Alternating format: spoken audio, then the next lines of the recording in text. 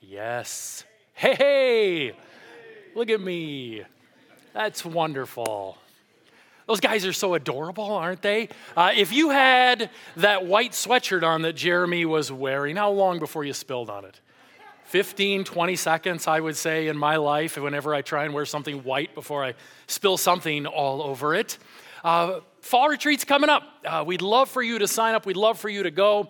I know the speaker, he's going to be amazing. There's just a lot of great activities planned for that time. So sign up and be a part of fall retreat.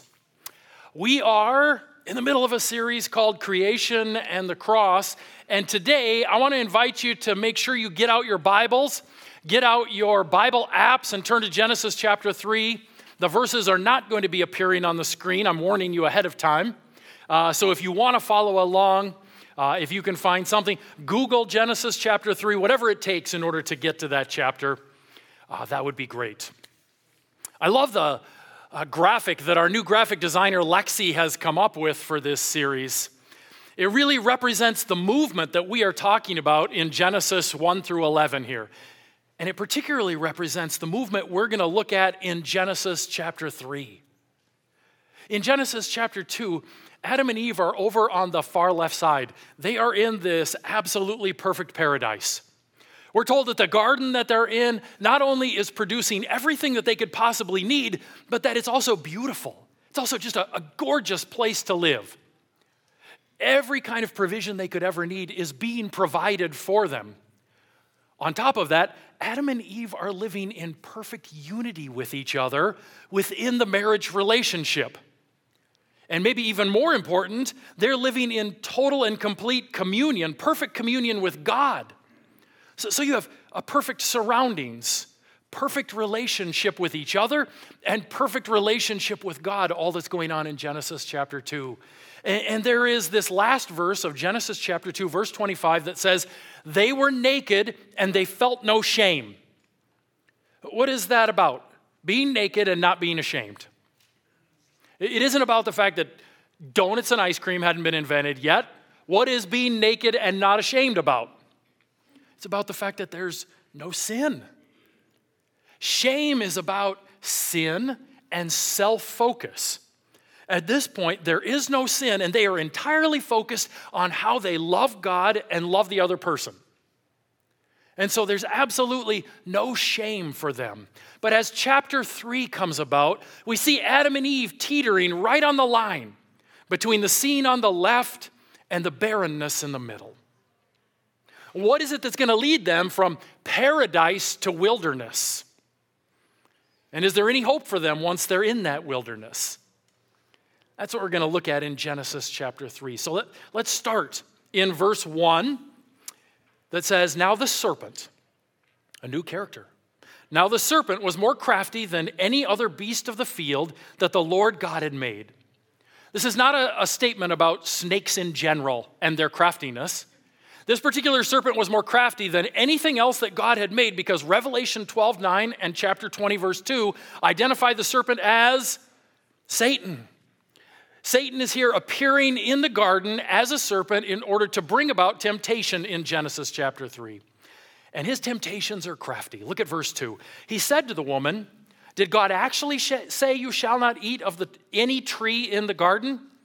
Is that what God said? You shall not eat of any tree in the garden? No. What did God say? God said you should eat of every tree in the garden. Isn't that what God said in the last chapter? You should eat of absolutely every tree in the garden except this one. But Satan comes and he starts his temptation by saying, God, so oppressive, so many rules.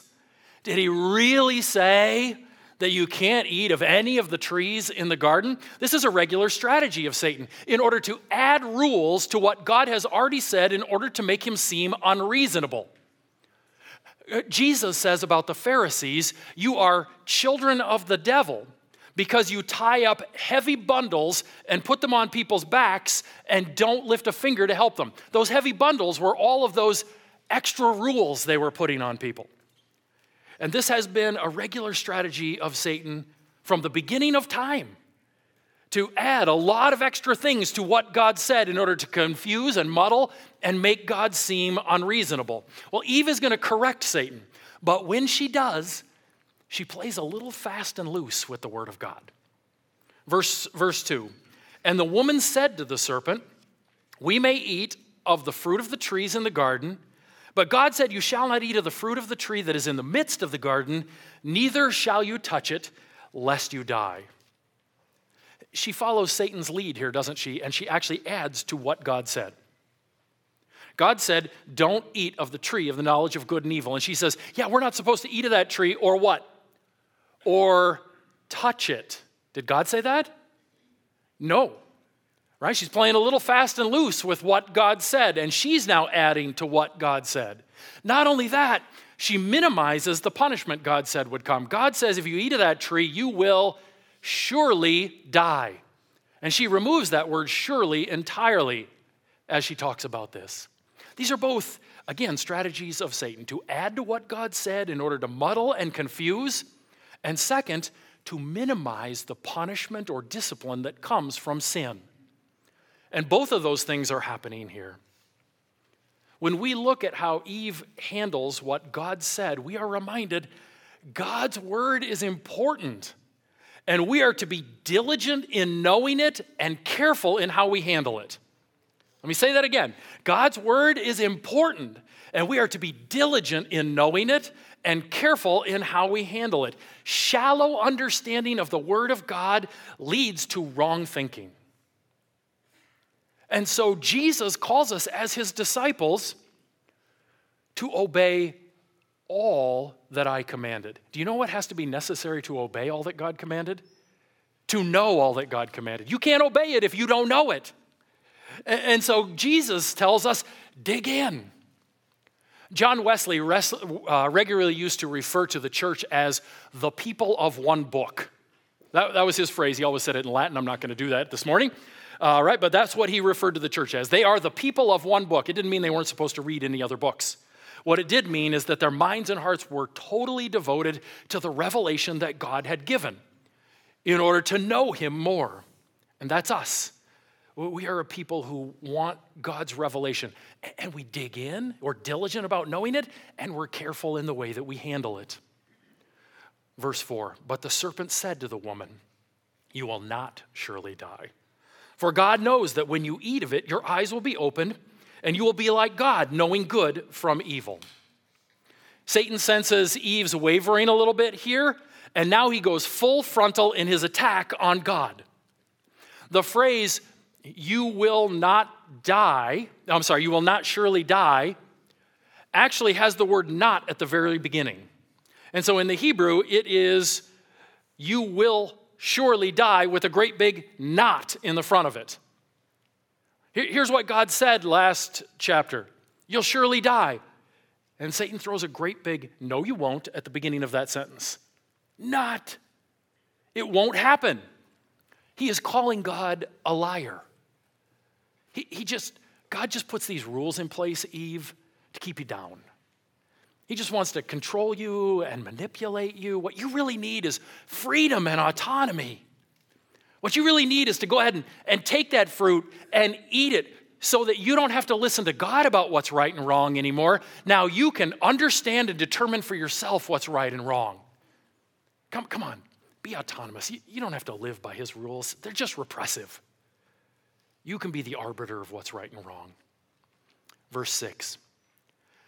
So when the woman saw that the tree was good for food. Okay, I want you, as we listen to this, to be thinking of 1 John chapter 2, verse 15, that says the world tempts us through what? Lust of the flesh, lust of the eyes, and the boastful pride of life.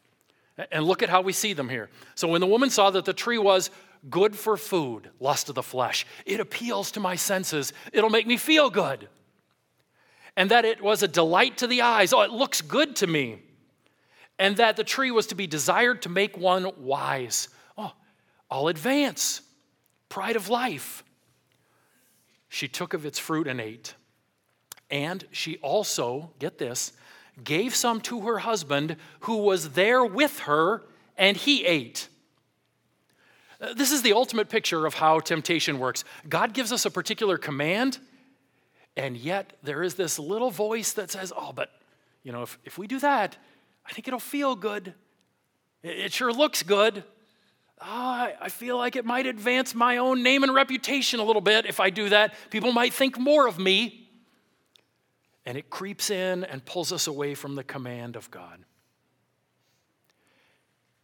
In that section, at the end of verse 6, I think we see the weakness of Adam in this situation. Right, the weakness of Adam. Adam was the firstborn.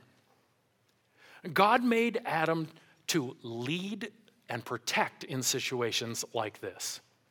The fact that Adam was to be the one who was to lead and be responsible can be seen when God comes back to the garden in order to hold somebody accountable for what has gone on. Who does he speak to? Right? He speaks to Adam, who is the firstborn, who is the one who is responsible to make sure that this couple continues to move towards God and doesn't give in to temptation. And yet we see here in verse 6 the phrase, he was there with her. It implies he stood by passively and watched this entire temptation scene where Eve was tempted by the serpent. And then, after having watched the whole scene, not interjecting, not defending, not leading as he was designed, he jumped in once Eve had eaten of the fruit and didn't die physically immediately. And when she offered it to him, said, well, okay, you look okay. Great. I guess I'll participate too. The passiveness from the man who was meant to lead is appalling in this passage. And one of the primary ways that Satan desires to break down the home is through men who refuse to take their responsibility to lead their families towards relationship with God. Boys who get older chronologically but never grow into men, leading their families, protecting, defending their families from temptation, but leading them into spiritual relationship with their God. Adam is a terrible example here. And as men, we can't allow this kind of passiveness to be true in us when it comes to leading and guiding our families towards relationship with God. When Adam and Eve both ate, what happened? Verse 7. Then the eyes of both were opened, and they knew that they were naked. And they sewed fig leaves together and made themselves loincloths. Now there's shame. Now there's been sin. Now they're self-focused instead of God and others focused.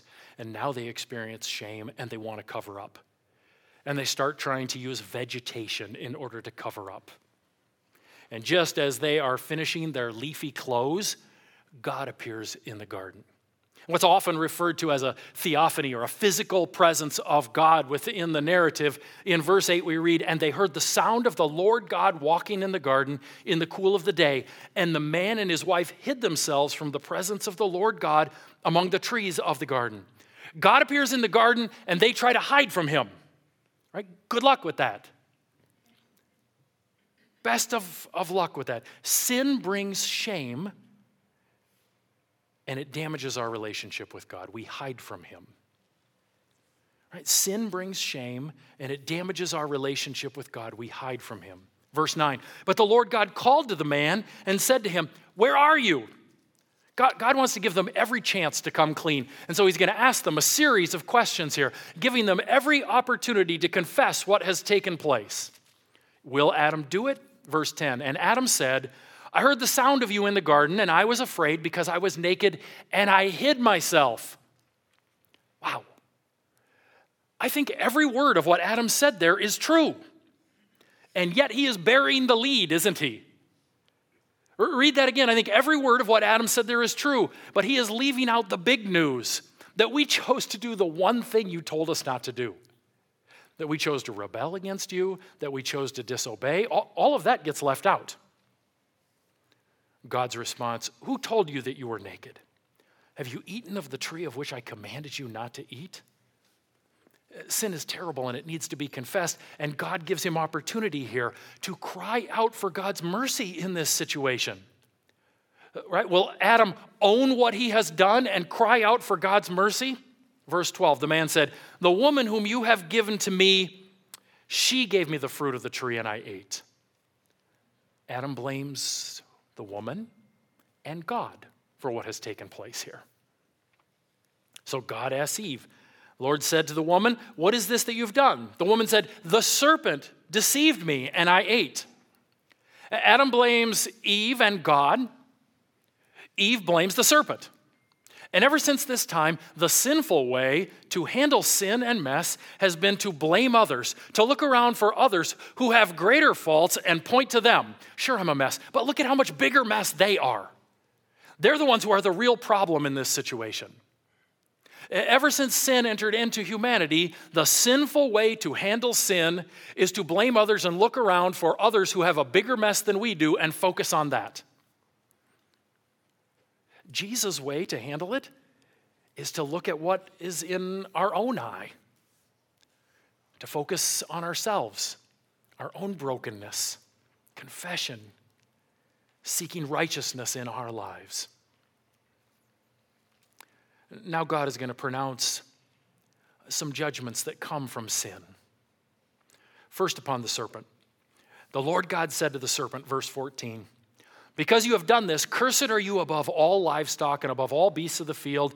On your belly you shall go, and dust you shall eat all the days of your life. I will put enmity between you and the woman, and between your offspring and her offspring. He shall bruise your head, and you shall bruise his heel." The first proclamation is that Satan will be lowly and defeated. Throughout the Old Testament, pictures of crawling on your belly, pictures of eating the dust or the dirt are pictures of defeat. If you look at passages like Psalm 72:9 or Malachi 7:17, eating dust is a symbol of defeat and humiliation. And God pronounces over Satan, the serpent, you are defeated and you will be humiliated. And the victory that is proclaimed here in Genesis 3:15, at the very beginning of the Bible, is proclaimed so beautifully in verse 15. He says, "There will come an offspring." And the combining of the singular offspring in the Hebrew with the word he here in the Hebrew implies this is a person, not offspring in general, but there will come a son, an offspring who will come. You're going to bite his heel, and he is going to stomp on your head. And this is the opening declaration of the gospel. Here in the first pages of the Bible, the hope of the gospel is seen that runs from Genesis through Revelation. Ultimate hope given to us because the Son will crush the head of the serpent. We're going to look at that hope in greater detail in just a minute. But first, let's continue to flesh out some of the consequences that come with sin. Starting in verse 16, when God speaks to the woman he said, "I will surely multiply your pain in childbearing. In pain you shall bring forth children. Your desire shall be contrary to your husband, but he shall rule over you." In the first half of the statement, we find out that the joy of bringing children into the world is now going to be accompanied by tremendous pain. Right? Is that true? Is there pain in childbearing? Some of you are saying yes. But I would contend that it isn't just childbearing that became painful when sin entered into humanity. That pain entered into all of creation in general. And I say that because if you read Revelation 21, verses 3 and 4, and the description of the new Eden that God makes for his people, that new paradise, we are told that within that paradise there will be no more crying and no more pain. Right? Because pain is a result of sin. That new sin-free dwelling will be pain-free. Physical pain, emotional pain. None of that will be present within that new reality, and none of it was present in the original paradise that God made until sin came about, and then pain entered into humanity. And it's specifically referenced here as it relates to the bringing forth of children, because that's the command God has just given them. Hey, I want you guys to be fruitful. I want you to multiply. I want you to fill the earth. And then he tells them, oh, and by the way, now that you've sinned, that's going to be hard. That's going to be challenging. But it's the second half of God's proclamation here, the result of sin, that I want to focus on. Because it's there that God says, you have made a mess of the beautiful relationship that I designed in the last chapter. That beautiful picture of marriage at the end of Genesis chapter 2, because of sin, it's now all going to be an ugly mess of selfishness. When God made a man and a woman to be husband and wife, his design was that they would perfectly fit together to complement one another. They wouldn't be the same, they would be a perfect fit, a perfect complement to each other. Look back at Genesis 2:18, one page over. Then the Lord God said, it is not good that man should be alone. I will make him a helper fit for him. Right? That word for helper there is used on a few occasions in the Old Testament of God, when he was the helper or provider of Israel. When he gave Israel exactly what Israel needed at the exact time that Israel needed it, he was their helper. And in a sense, when the woman was made, when Eve was made, she was exactly what the man needed at exactly the time that he needed it. She was the helper who brought a fit to him. That Hebrew word for fit means to be a complement, a completion, a partner. The idea here is if you've ever worked a puzzle and you've got a couple of pieces that you're playing with and suddenly you realize, oh, they link perfectly together. Right? Have you had that experience in your puzzle making? Yes! Look they fit perfectly together. They're not the same puzzle piece. No, that's not the design. The design is that they fit perfectly together. They complement each other.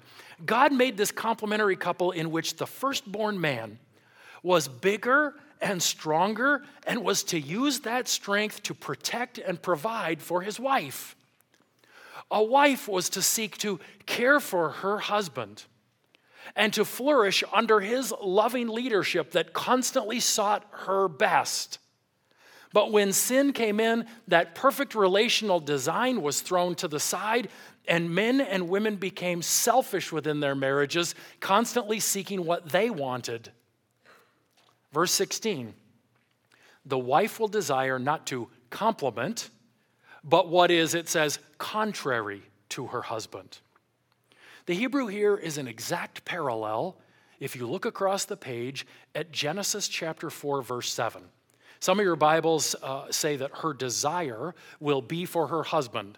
And it's an exact parallel of chapter 4, verse 7, when God is confronting Cain, and he says to him, sin is crouching at the door, its desire is to have you. Right? Those are exactly parallel in the Hebrew. What is sin's desire to have Cain? It desires to control him. It desires to rule over him. And in that same sense, God is saying that once sin entered into the picture, a wife's desire is going to be to have her way, to control her husband, to rule over her husband, get her way through nagging or manipulation.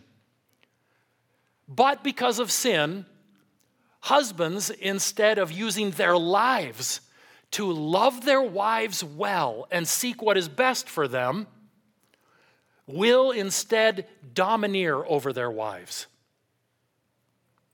The word for rule here is a word that means to rule harshly. As a matter of fact, go back to the exact parallel in Genesis 4:7, and we see sin is crouching at the door. It desires to have you, and he says to Cain, but you must master it.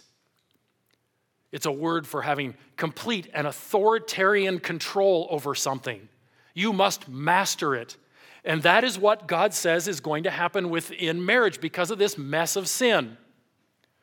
Husbands are going to inappropriately use the fact that they are bigger and stronger. Instead of using it to protect and provide as designed, they will use it to get their way, domineer over, and even abuse those women that they're married to. Right? Do we see any of that? Is that not the picture of so much of what is experienced in marriage? But friends, there's hope. There is hope in the verse before, right? Where's the hope? The hope is in verse 15. The hope is in the fact that the serpent came and the Son crushed his head and has brought redemption to all of the mess that we see in Genesis chapter 3. And he hasn't just brought individual redemption to you, he's brought redemption to relationships. He's brought redemption specifically to the marriage relationship. That is what Ephesians chapter 5 is all about. I think sometimes when Ephesians chapter 5 gets read at weddings, we go, oh, good, there's the marriage passage in the Bible. And, okay, that's fine. There's a sense in which it is. But if you look at the whole scope of the book of Ephesians, the entire second half of the book of Ephesians is about how God redeems relationships when he redeems us. That there is no redemption of individuals without redemption of relationships. So look at the end of Ephesians chapter 4. It says, when you are redeemed, you won't lie to each other anymore. You won't steal from each other anymore. You won't harbor your anger towards each other until it turns into bitterness. You won't speak unwholesome words toward each other, but instead words that build each other up. You'll be forgiving and kind towards each other. Chapter 6, here's how the redeemed relationship works out in parenting and being a child. Everything is about how the redemption that God brings into our life redeems the relationships that we're a part of. And Ephesians 5 fits into that grand scheme of redeemed relationships by saying, here is how Jesus Christ redeems the marriage relationship when he is active in your life. Instead of wives who are seeking to have control over their husbands and seek things that are contrary to their husbands, Jesus redeems wives who are following their husband's lead and supporting and caring for him each day. Instead of husbands who are seeking to domineer and get their way or sit back passively like Adam, you have husbands who are actively loving their wives as Christ loves the church, every day giving up their own life in order to do what is best for their wife. And the picture of Ephesians 5 is such a beautiful picture that God says in that section that when we live the redeemed marriage relationship, it draws attention to the greatness of Jesus' relationship with the church and the gospel. When people who claim the name of Christ live the marriage relationship according to the way of the curse, it damages God's reputation and damages the gospel. But when the redeemed people of Jesus live out the redeemed message that Ephesians 5 talks about, it shows the glory of Jesus Christ and expresses the gospel of what he has done. Jesus crushed the head of the snake, and the curse of sin has been defeated in our marriages so that we are being redeemed. We are being redeemed in our marriages. But that isn't the only part of the curse we see in Genesis 3 that is being redeemed by the work of Christ. Look at the next section of Genesis chapter 3, starting in verse 17. And to Adam he said, because you have listened to the voice of your wife and have eaten of the tree of which I commanded you, you shall not eat of it. Cursed is the ground because of you. In pain you shall eat of it all the days of your life. Thorns and thistles it shall bring forth for you, and you shall eat the plants of the field. By the sweat of your face you shall eat bread, till you return to the ground, for out of it you are taken, for you are dust, and to dust you shall return. Because of sin, creation has been cursed, and we don't live in the paradise we were intended to live in. It's not hard to look around and see that that's true. Work is hard. That wasn't the original intention. The world is broken. Natural disasters, human disease, failed crops, all a product of what sin brought about in Genesis chapter 3. But because the Son of God came and crushed the head of the serpent, the creation has a promised redemption. All of the creation has a promised redemption. If we were to look at one passage in particular that is about this redeemed creation as a whole, where would we go?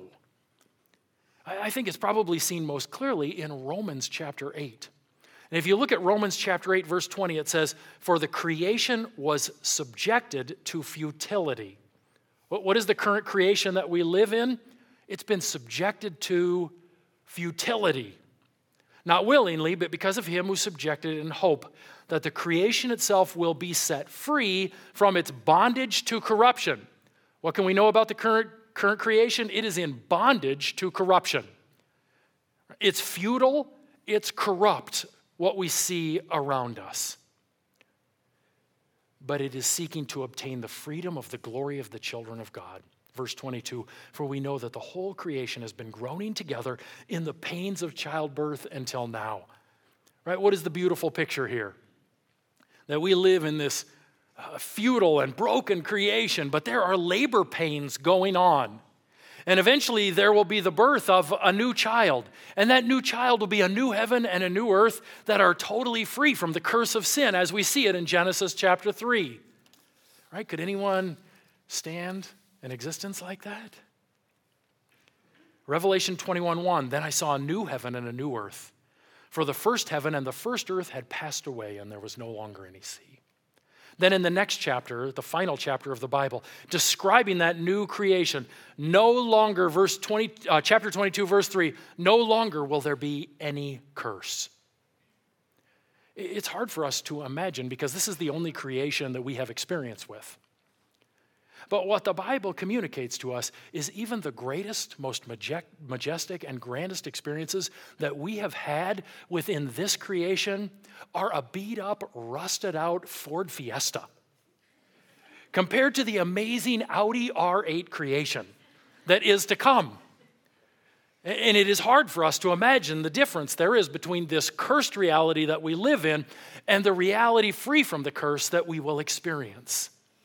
God is redeeming the creation, and because the Son stomped on the head of the serpent, it will be made new one day, and we will enjoy it in new bodies forevermore. Now, at the end of Genesis chapter 3, we see a foretaste of the grace of God poured out on this couple. This couple who has just rebelled, this couple who has just sinned, this couple who has just messed everything up. We see God immediately treat them with grace in Genesis chapter 3. Look at this. Verse 20, the man called his wife's name Eve because she was the mother of all living. And the Lord God made for Adam and for his wife garments of skins and clothed them. Then the Lord God said, behold, the man has become like one of us in knowing good and evil. Now lest he reach out his hand and take also of the tree of life and eat and live forever. Therefore, the Lord God sent him out from the Garden of Eden to work the ground from which he was taken. And he drove out the man, and at the east of the Garden of Eden he placed the cherubim with a flaming sword that turned every way to guard the way to the tree of life. First of all, we see God's grace poured out in his provision of garments for Adam and Eve. Adam and Eve sinned, they experienced shame, and in order to try and cover over the shame of their sin, they tried to make some garments out of leaves. You can imagine what that must have been like. And God says to them, you guys, no, those garments of leaves are not going to cover over the shame of your sin. It's going to take sacrifice in order to cover the shame of your sin. There's going to need to be the shedding of blood in order to cover over the shame from your sin. And so God sacrifices these animals and he makes garments for them, for those who just betrayed him, because he is a gracious and good God. Because they deserved it? No, because he is gracious and good. We see God's grace expressed in the fact that Adam and Eve's lives continue at this point. What did God say? When you eat of the tree of the knowledge of good and evil, you will surely die. And while the moment they did it, they died spiritually, separated from a holy God by their unholiness, they did not immediately die physically. God was gracious to them and gave them years in which they could repent so that one day they might have a new and different life beyond this one. And so we see God's grace. What they deserved is the moment they committed that first sin, they should have immediately died spiritually, died physically, been brought before their judge, condemned, and eternally punished for their sin. But God is gracious, and he gives them these years for repentance. God's grace can also be seen in removing Adam and Eve from the garden where the tree of life is. Yes, this is a part of the punishment for sin, but it is also God's grace poured out in this particular situation. There is nothing worse than to live forever in this brokenness. And so to come back and eat from the tree of life so that you might be able to continue to sustain living within this broken and messy creation, within these broken and messy bodies, within all of the broken and messy relationships that come from sin, God says, that's not the paradise I made you for. And so I am going to give you the gift. Listen carefully to me. I'm going to give you the gift. Yes, it is also the punishment for sin, but I'm going to give you the gift of disease and death so that you do not need to live forever in this mess. But it can transport you beyond life in this world back to the paradise with me that was intended. And so God in his grace cuts off their life on this earth so that those who repent and trust in him can live in all of the paradise that he originally designed rather than living forever in all of this mess. He is a gracious and good God. And yes, disease and death are a result of sin, and they are also his gracious gift to us so that we might be with him. Because to live is Christ, but to die is gain for us. He's been so gracious to give us that gain beyond this life. This is all a picture, just a tiny foretaste we see of the astounding grace to come. His little bit of grace to this first couple who rebelled against him is all just a foretaste of what Jesus would do on the cross in order to give grace to me in my rebellion, in my mess, to you in your rebellion, and in your mess.